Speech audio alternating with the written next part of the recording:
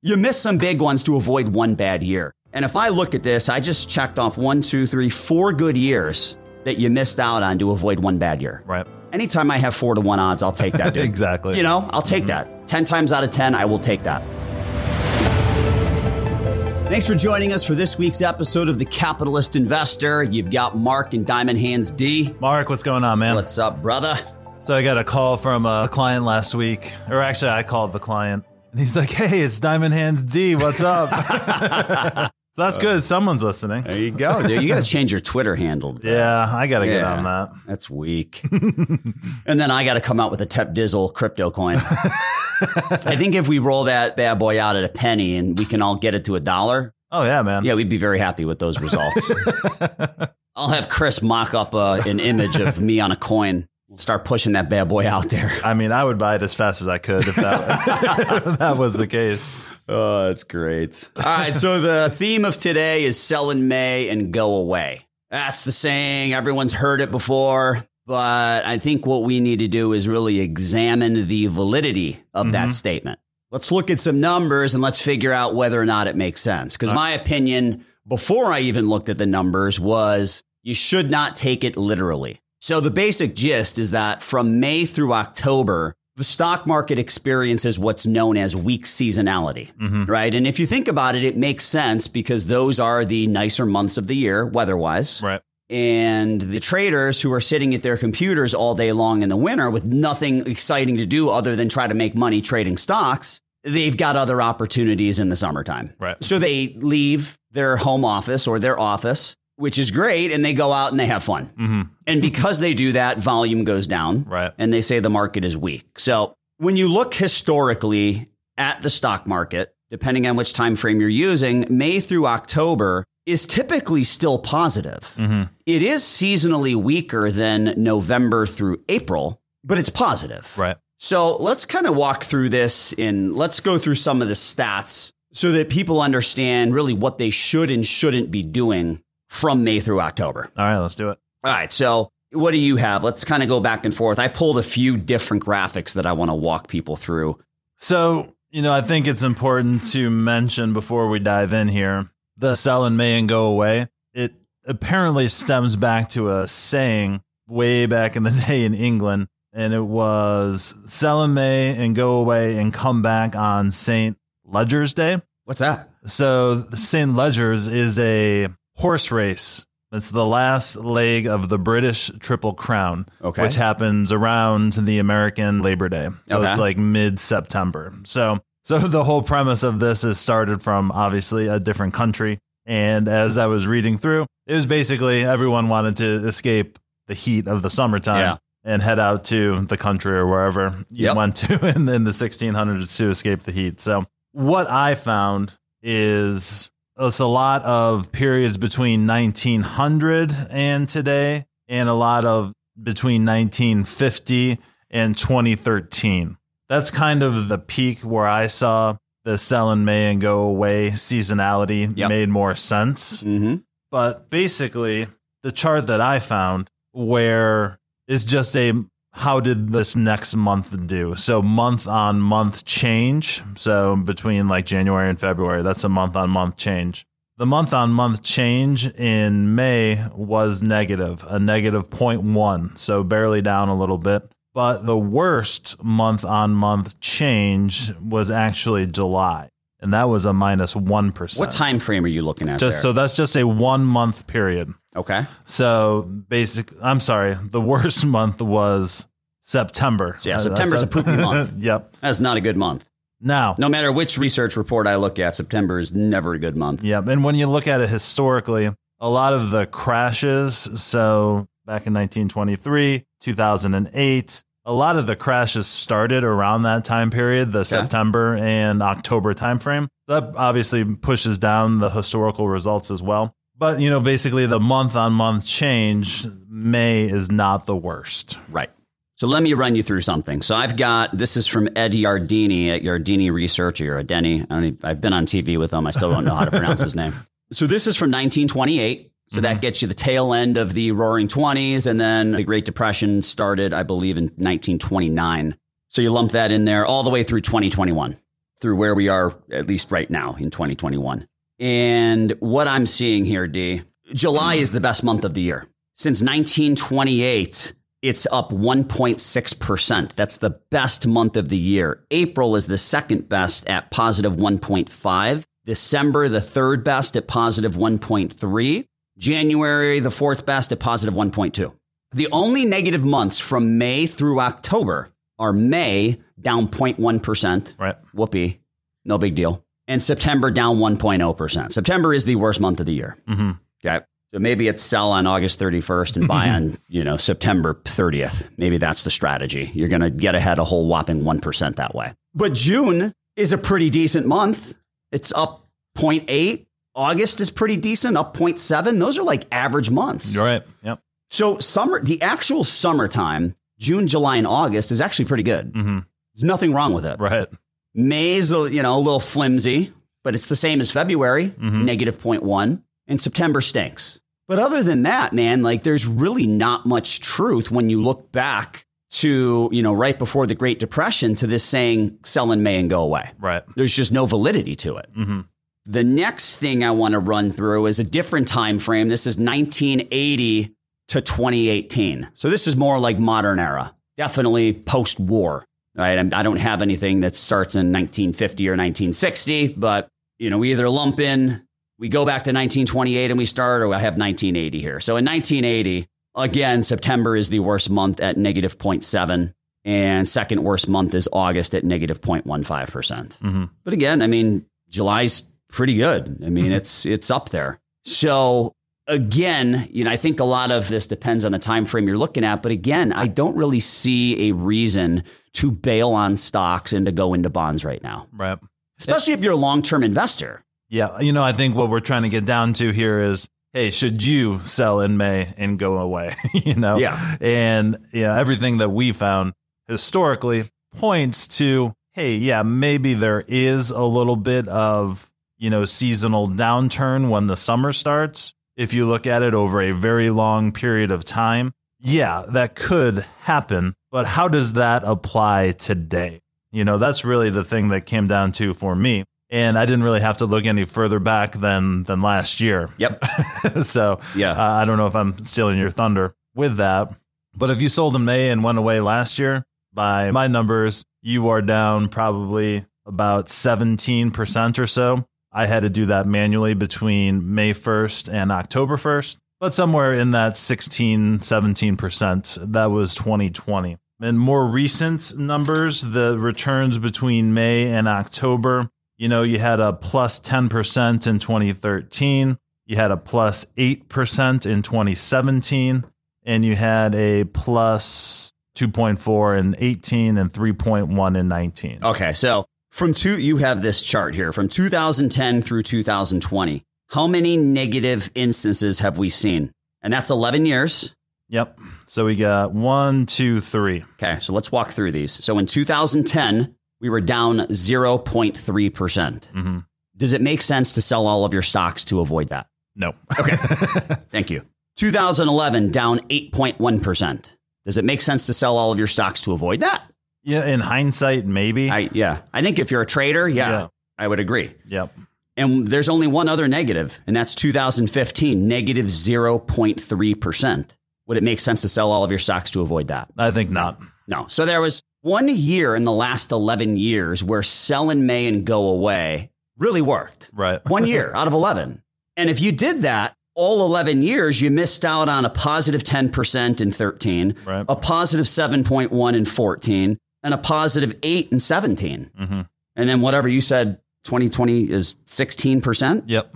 You missed that too. You missed some big ones to avoid one bad year. And if I look at this, I just checked off 1, 2, 3, 4 good years that you missed out on to avoid one bad year. Right. Anytime I have 4-to-1 odds, I'll take that, dude. Exactly. I'll take that. 10 times out of 10, I will take that. So here's what I think you should be doing. Instead of selling in May and going away, I think you should be focusing on what you can actively be doing to improve your portfolio. Yep, absolutely. And in order for you to figure out what the best path is for you, you need to have a good, hard, long discussion with yourself. Now, don't move your mouth while you're talking to yourself. That's just weird. You're getting weird now. But in your head, talk with yourself and figure out what your time horizon is. Are you a trader? Is your time horizon 3 months? Mm-hmm. Are you a long-term investor? Is your time horizon 3 to 5 years and beyond? You need to figure that out first, because I think the strategy is different depending on your time horizon. Absolutely. If you are a trader, in addition to all of the numbers we just went through month by month, what the overall market has done, the one thing that holds true, D, is that defensives outperform cyclicals during this period of weak seasonality. Right. So if you are a trader and you are looking for the best bet over the course of the next few months, I think you should probably take a good hard look at owning defensives at the expense of cyclicals. Mm-hmm. So, buying your consumer staples, your healthcare, your utilities, and selling some of your tech, consumer discretionary positions like that, communication services. So you get out of that stuff. So I got to interrupt you real quick. The consumer staples and healthcare rose 4.6% during that May through October period. This is since 1930 versus 2.2% for the overall market. Wow. It's impressive. Yeah. So there you go. Case in point, if you are a trader, defensives over cyclicals. Mm-hmm. Now, I would take a completely different position, and we are long-term investors. Mm-hmm. We want to buy a stock when we believe that 12 months from today, the price will be higher. And not just barely higher, because that's not enough reward to warrant the amount of risk we're taking. Like, we expect it to be up at least 10% in order for us to enter into a position. Right. Okay. So what I would say is if you are a long-term investor, you should do the exact opposite. I would not be buying defensives. I would buy the most highly economically sensitive, most cyclical positions you can buy when they sell off and they hit a price that you're comfortable with. So tech has been selling off. Like Teladoc. Teladoc was trading in the 150s today. We owned it since before COVID was even a buzzword and rode it all the way up to the mid 200s before we got out.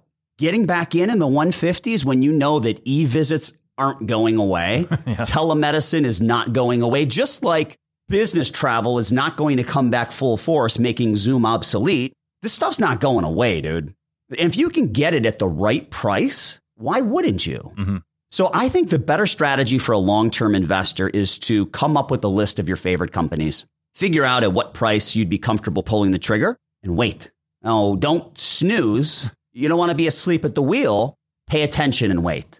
Yes, you want to be patient, but you want to be paying attention because there will come a time when that stock falls to within your striking range and you want to hit the button and you want to buy it. Right. Absolutely. Yeah. I think just the adage sell in May and go away is pretty much the very definition of trying to time the market. And I know, and you know through experience, that trying to time the market is eventually going to be a losing proposition. Oh, yeah. And even the people, it's funny, when you first brought up this topic, it was still April and I Googled it and there was, basically nothing on it. And, I Googled it 3 days ago and now there's 15 articles out there about sell in May and go away. But the people that are proponents of something like that strategy, it's all based on market timing. If you sell in May, you need to come back at the right time for anything to work. And it's not October 1st or October 31st. It's a different day throughout history, right? And that's basically just impossible to do. So when I'm trying to give advice for people right now, it's pay attention to kind of this post-pandemic comeback tour, whatever you want to call it. There are people that are being unfairly punished right now. I shouldn't say people, companies, stocks that are bargains, relatively speaking. Right. Those are the names that you can look out for, right? Some of the names that you might have missed the first time around come back into a price that is very good for an investor to get back in at if you felt that you missed it the first time around. So I wouldn't be beating down the doors to buy a bunch of consumer staples right now, especially with the inflation they're seeing. I mean, what was it? I think Procter & Gamble, they're going to be raising the cost of toilet paper high single digits by the end of the summer. So, you know what stinks about this, May? What's that? This is the first time ever on April 30th since the early 2000s that I did not see the Justin Timberlake meme. It's gonna be May, right? Did you see it this year? I didn't see it at all. I didn't see it. How come nobody put that out when he had that blonde perm? The NSYNC days? Man. Because, May the Force be with you, May the 4th. Like, everyone came out for that. And I thought the same exact thing. I was like, waiting what for happened to Justin Timberlake? I was waiting for it. Someone canceled him. I guess so. Cancel Did Justin culture. Timberlake get canceled? It's possible. He was... Did you watch the Free Britney thing? I did. I did not watch it. Well, I watched the first half of it. It was so bad that It was bad. All right, so I guess he was taking a lot of flack for, everyone patted him on the back and gave him attaboys when he was kind of exposed that he and Britney were in a relationship, and she was condemned for it. So, yeah, I think he's kind of sort of canceled. He also said some dumb stuff maybe a year or so ago that got him in a little bit of trouble. So, yeah, maybe he's canceled. Maybe the meme doesn't exist anymore. I haven't heard much from him at all. But yeah, it's when you look back, I don't know how we got on Britney Spears here, but it was my beautiful singing. That was not bad at all, honestly. Thank you. So yeah, I did not see it. Justin Timberlake did not come off very well in that doc. So yeah, but no one came off well. Yeah. Honestly, it was a different time. And when you look back at that stuff, it's kind of cringeworthy. Some of the interviews that she had to go through. But yeah, it was kind of painful to get through. I only made it through the first half. I do. Even though you say it's painful, I still want to try and watch it. Every time I'm looking for something to watch, I forget about that. Yep. And I need something new to watch because there's not a lot of good content out there right now. No. Lots of quantity, though. That's for sure. I'm not even seeing quantity on some of these services. Netflix has quantity, but I get really upset anytime I start a show and it's got the voiceover. I realize when I go back and look at it, like it's from Spain or something like that. And Netflix does a really good job with the voiceovers, but I still don't like it. Yep. That's just because I'm a jerk. What can I say? But I tried looking for stuff on Hulu, Disney Plus, Amazon, like a couple of weeks ago, man. I couldn't find anything. It was like a barren field. So I got nothing for you. All right. We digress. All right. So getting back to Sell in May and Go Away. D, final thoughts? It's like a lot of other stuff out there. I feel it's kind of outdated because really post-crash, post-global financial crisis, I think a lot of the rules have changed. A lot of the timing has changed. So like everything else, when it comes to investing, it just kind of depends. So when you're out there making decisions for yourself, making investment decisions, adages that rhyme probably aren't the best. Yep. And there's no easy answers. You need to dig in, do the work, and invest in the companies that you feel strongly in. Right. So I guess my main takeaway is as I research Sell in May and Go Away, it doesn't make sense at all. Not at all. Like it's not a good strategy. So I think for all of our listeners, I think you need to figure out what your time horizon is and then pick a strategy. If you're a short-term trader, you want to go defensives over cyclicals. If you are a long-term investor, I think you stick with those higher growth potential plays and you wait for them to fall to a price that makes you comfortable owning them. Yep. Right? Well said. All right. That's it for today. Thanks for joining us. As always, if you have questions, shoot us an email at info@swpconnect.com. Check out the show notes. I'll try and remember to put that little graph in there. As always, thanks. Talk to you next time. Hey, it's Mark. Thanks for listening to our podcast. We really appreciate it. Look, if you wouldn't mind, please go to your podcast app, whether it's Apple Podcasts, Spotify, or whatever you use, and give us a 5-star rating and review. The best way for us to continue to educate and enlighten every single one of you is for more and more people to know about us, and your review would help us with that. Also, we've had quite a few listeners reach out to us lately asking about financial planning. So we've decided to offer a special to every single one of our listeners. It's a $495 comprehensive financial plan, no strings attached. You don't have to move your investments under our management. We're not going to use the plan as a gimmick to sell you a product. There's absolutely no hidden agenda and no further obligation on your part. You just get great conflict-free advice from us. And all you have to do is visit your495plan.com. That's your495plan.com. Fill out your info. One of our certified financial planners will reach out and begin to build out your plan. Visit your495plan.com today.